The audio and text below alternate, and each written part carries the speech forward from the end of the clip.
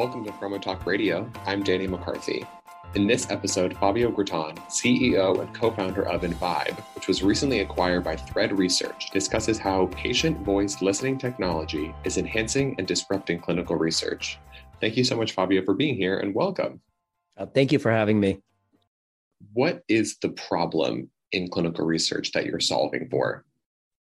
The problem that we've been really trying to solve is not that there isn't a lack of desire in the industry to listen. But what there is really challenges in making it easy and taking the friction out of the process, right? So there's a lot of solutions out there, but there's a lot of friction. So what we've really been obsessed about is how do we remove as much of the friction out of that process as possible to deliver something that's scalable, systematized, repeatable, and that doesn't at the same time strip out the all-important patient and their humanity from that process. So when we first set out on the mission, we focused really primarily on three foundational components, just to kind of bring this a little bit more to life. One was the ubiquity of phones as devices for input. The other was the simplicity of voice as a modality for providing input. And then the third one, which was something that people often overlook, is the importance of emotion. At the end of the day, we're humans and we have emotion, and to kind of strip that out of the process, especially in something as important, critical, and sensitive as healthcare, I think is really doing it an injustice. So, but of course, like the problem that we ultimately needed to solve in all of this was the logistical issues around listening, namely the scheduling and the complexity of extracting signal and insight from messy data like voice. Those are things that were really, really important to us that we needed to figure out with our product. Can you tell our audience about what work you've been leading at Invibe and now at Thread? Absolutely. So, let me start by saying this, that what we're trying to do is really help make better therapies by ensuring that trials are designed in a way that they measure the right things, that they're easy to participate in, and they're really human friendly. And we believe that the critical path to getting there is through listening to all stakeholders that are involved in the process, not only the clinical trial process, but honestly, at all stages of the product development lifecycle. And we really think the key to getting there and what we built at Invibe and what made Thread really interested in what we were doing was we make it possible to really make listening a standard in healthcare. How is emotion something you can even begin to quantify? And why is it important to include in the context of trial planning? When you think about the process, the entire sort of process is purely scientific, right? Up until recently, at least, everything is developed with a purely scientific mindset. Here's the drug candidate. Here is the target patient. Here is the desired benefit. Here is the scientifically robust study design that gets us to these meaningful endpoints. But what's left out of the entire process is the human, not the biological organism, right? But that we're trying to treat or cure, but the human being. And like you and I, we don't just, we feel things, right? We're not perfect. We're not lab specimens that can be perfectly set under a microscope and studied. We don't always make the most sense. We don't follow directions. We get tired and frustrated, and we abandon things and even routines that make a lot of sense to us, not because we don't care, but because we're wired that way. So in research, to me, it's essential to taking the disease and the human being into consideration really when designing a trial. And as simple as that sounds, that means putting the patient in the center, giving them a real authentic voice, and then really understanding what in that voice is giving us a signal of how they're feeling. And emotion is a really, really critical part of that. Locked in what they're saying is frustration and anger and tension. And if we are not paying attention to those things, we may be actually missing some of the most important signals. When we think that putting the patient in the middle, fully listening to them, to their authentic voice, that's really the disruption, taking both the clinical scientific component and the human component and putting those things together when looking at a drug development process. How does that emotion captured get conveyed back to the researcher? So probably in order answer that, I probably would have to kind of explain sort of how we collect the data through an automated interview. And that's kind of the innovation. And there's all sorts of benefits to that I can get into later. But when we conduct that interview and we collect that voice, we're able to look at the linguistic and acoustic signal. So we're looking at the language, like what is being said and how those words are being structured, not when they were typed in, but transcribed. So that gives us a lot of, signal, because certain words composed in a certain way can show hedging or confidence, et cetera. But then the voice layer on top of it actually helps us understand how were those words being said when they were said. So it's kind of like the why behind the what, or the how behind the what. You're able to understand, yeah, or yeah, very different forms of yeah. One of them is like kind of contemplative and maybe not so certain, while the other one is confident and directive. And it's really important that we can tease those elements out when somebody is talking, because we understand if there's for example, if there's a study protocol that's being shared and we want to understand whether it's clear, the way someone talks about it, the words themselves may be all the same on paper. They may all look like, yeah, it's pretty clear, I understand it. But someone saying, well, yeah, it was pretty clear, I guess. And you suddenly have in 5 words, 6 words, so much more meaning than you could have ever gotten by someone saying it was pretty clear. Because by the way, they wouldn't have even said, I guess, if they were typing, right? So you have all of this kind of context. And why is that important? Well, it's important because what's happening in research as a way to be able to scale insights is a lot of things are being streamlined, and in doing so, we lose all of this other emotional signal on the fringes, right? When somebody types in a response, they use significantly less adverbs and adjectives. And you may say, well, what's the implication of that? Well, it's extremely important, because if something is very frustrating versus frustrating, that's, quantitatively speaking in healthcare, we look at scales. But when people type, they take shortcuts. They do this thing called satisficing, right? They try to just answer the question in as few words as possible. When people talk, they start with an answer and then they build on an answer. So what you end up doing is you end up getting layers and layers of richness, both linguistically and acoustically. So for us, where it becomes practical is because you always want to know, like, you want to double click into a data point to see, like, well, what was really meant by that? But if there's no richness to the data point, so we need this texture, in my opinion, in order to be able to make smart decisions about how we design a trial, how we evaluate burden of disease, how we even select drug candidates for that matter, and what they do and how they improve a patient's life. In what stages of a trial is patient voice listening technology best suited for or being utilized in? Right. So right now, the listening is being primarily done before and after, not during. But obviously, there's a great deal of development that's going on. I can't go into too much detail on it, but that we're looking at how a listening platform can work during a trial. It's kind of a no-brainer that if DCT is all about making data collection easier, then or more reliable also, then clearly voice as an input aligns really well with that objective.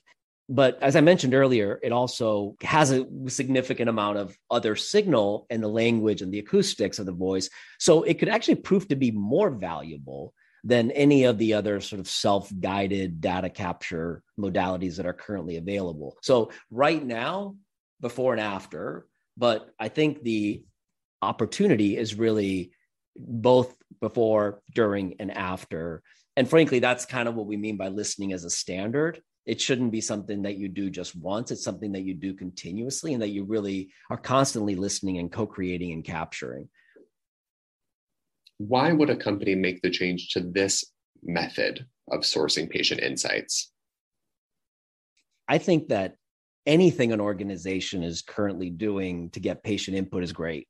But some organizations invite members of advocacy community, others conduct phone interviews or focus groups with patients. Some organizations have made it a standard practice. However, we believe that true listening is something that should be happening continuously, like I said, all the time, everywhere. We believe that it should be collaborative and there should be a co-creation element to it, and not just one-time questions, but ongoing iteration in the process. And last, really but not least on that point, we believe that real listening requires the real voice, like I mentioned.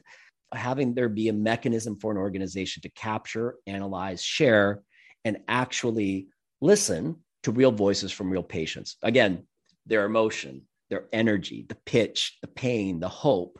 So we really believe that the only way that the voice itself can truly convey those things, having the ability that that voice can be socialized and shared and heard within an organization.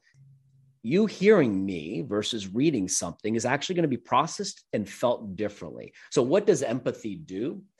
The empathy makes you more likely to take certain action and do certain things in the interest of me than not having it.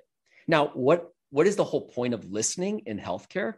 It's so companies build better products and services for patients. So it's critical for there to be empathy. And the key to empathy is voice, and the key to hearing voice is listening, which means that is why we're so obsessed with not just capturing, collecting, and analyzing, but making sure that it actually is part of the deliverable, that everybody in an organization listens. Today, that's just not possible because who's going to watch a 20-hour recorded video of a focus group? Nobody. And phone interviews are just happening between the person and the patient, and they're all over the place. And they really, it's just being synthesized by the moderator, but nobody else is listening. So the problem is we've outsourced listening and we don't consume the content. Our content can be entirely consumed in approximately 120 minutes. Imagine that. An entire research project could be consumed in 120 minutes. Average 8 questions, average response is 1 minute per question, average number of participants is 20. So in totality, you end up with basically the time it takes you to watch maybe Titanic, you could consume the entirety of a research project, which now means almost everybody can. We had to design something so that it became consumable. And, that's kind of why we've been so obsessed with it. And that's why we think it makes a big, big difference between how organizations are doing it today and what we've developed is a way that makes sure that it gets consumed.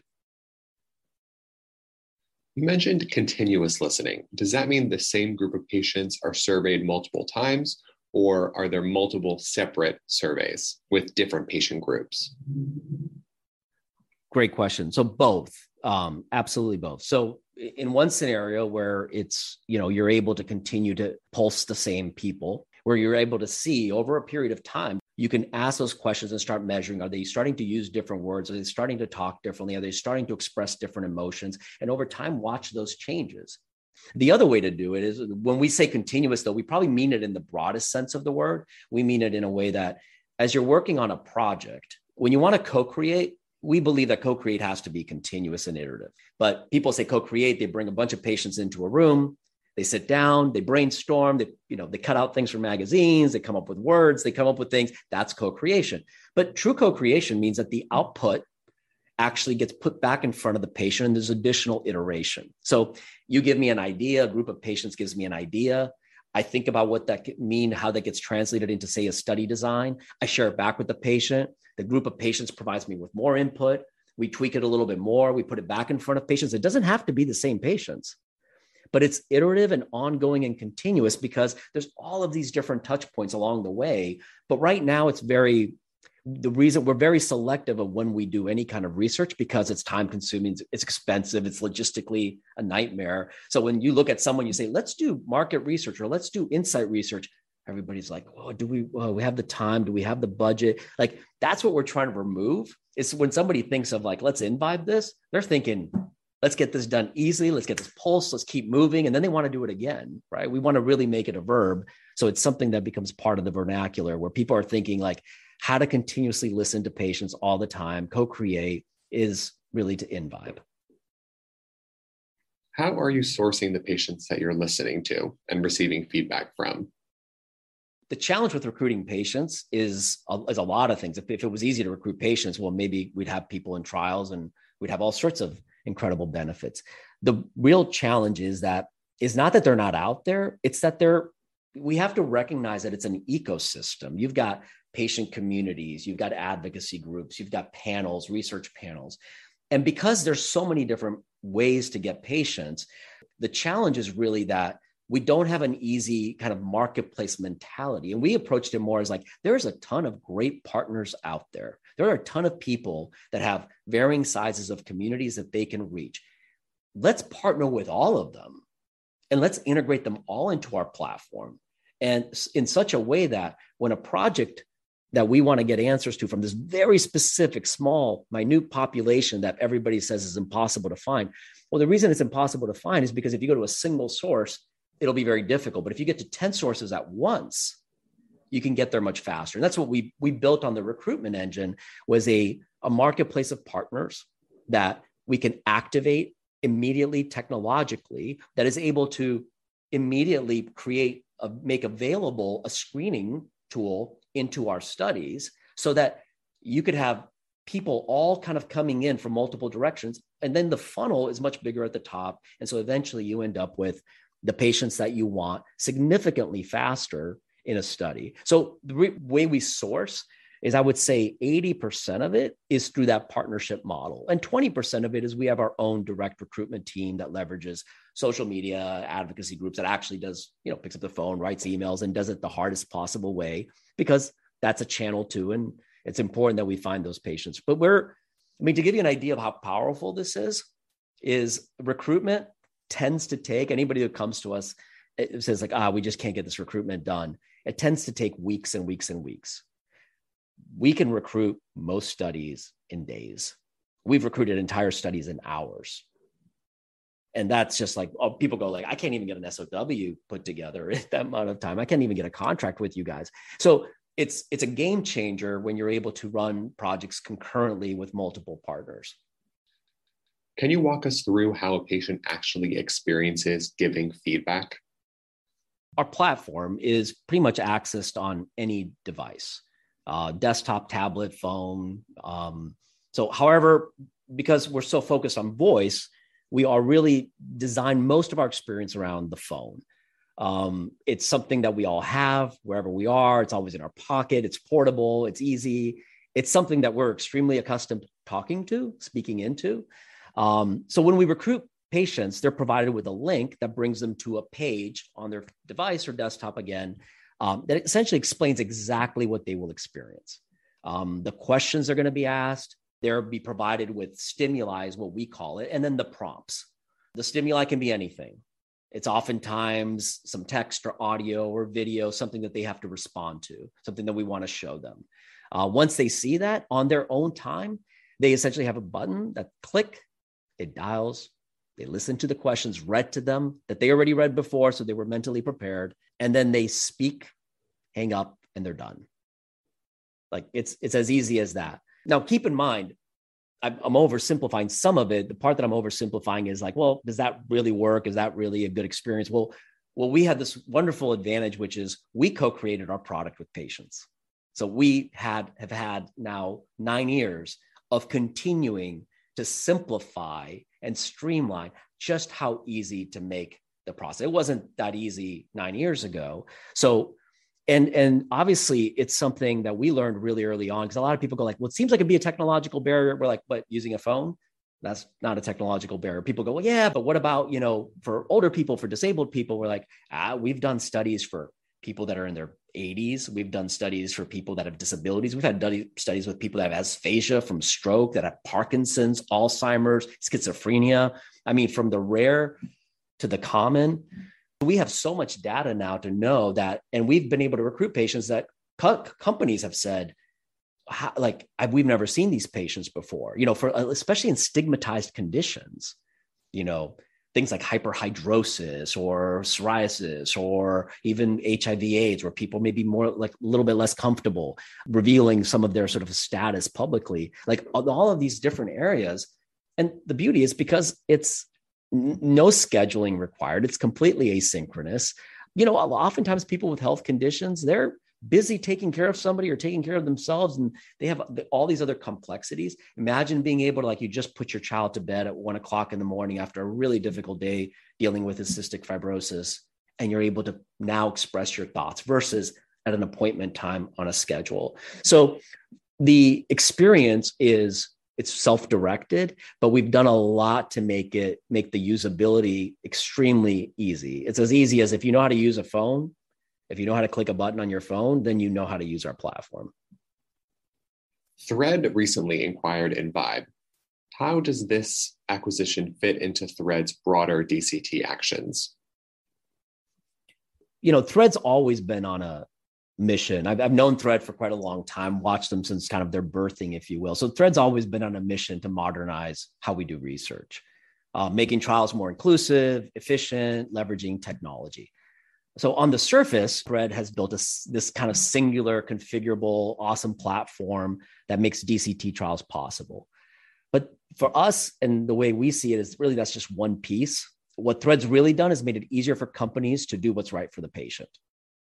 Again, it's not from lack of desire that companies don't implement remote data collection methodologies. It's really from sheer complexity. It's difficult. There's anxiety about DCT. It's all new, and there's fear. But by staying focused on the end game, which is making sure that a diverse group of patients have access to trials, that they're able to participate without adding any extra burden to their life, then everyone wins. So first of all, we share in this. The patient always comes first. Then we share the belief that technology, when made simple, deployed properly, made scalable, can have massive impact on all components of the eco healthcare system. That's one piece. Then also we shared a vision that in order to create a patient-centric company and the most patient-centric company in the world, we really share that idea. You need to constantly be thinking about what you're not doing, how you do something that you're doing better, how you can continue to try, learn, evolve as you do things. And Thread, for us, really the alignment there, and I'm kind of getting in a little bit more into the psychology of how we were thinking about when we were looking at Thread, like, do we want to take this dance card? Do we want to do this? Well, they showed just an incredible amount of self-awareness and humility in this area for us. That was really attractive. Like they knew that this was going to be a journey. They knew that there was never like a perfect end state. They knew that like you just have to keep moving forward and keep improving and learning. And so what that really meant is for us, we're such an organization obsessed with listening. We realized that they believed in listening to, and they believed in something like us that was so critical that they needed to have something like that. So by bringing these two forces together, we both believed we could grow, get better, get bigger, achieve bigger things.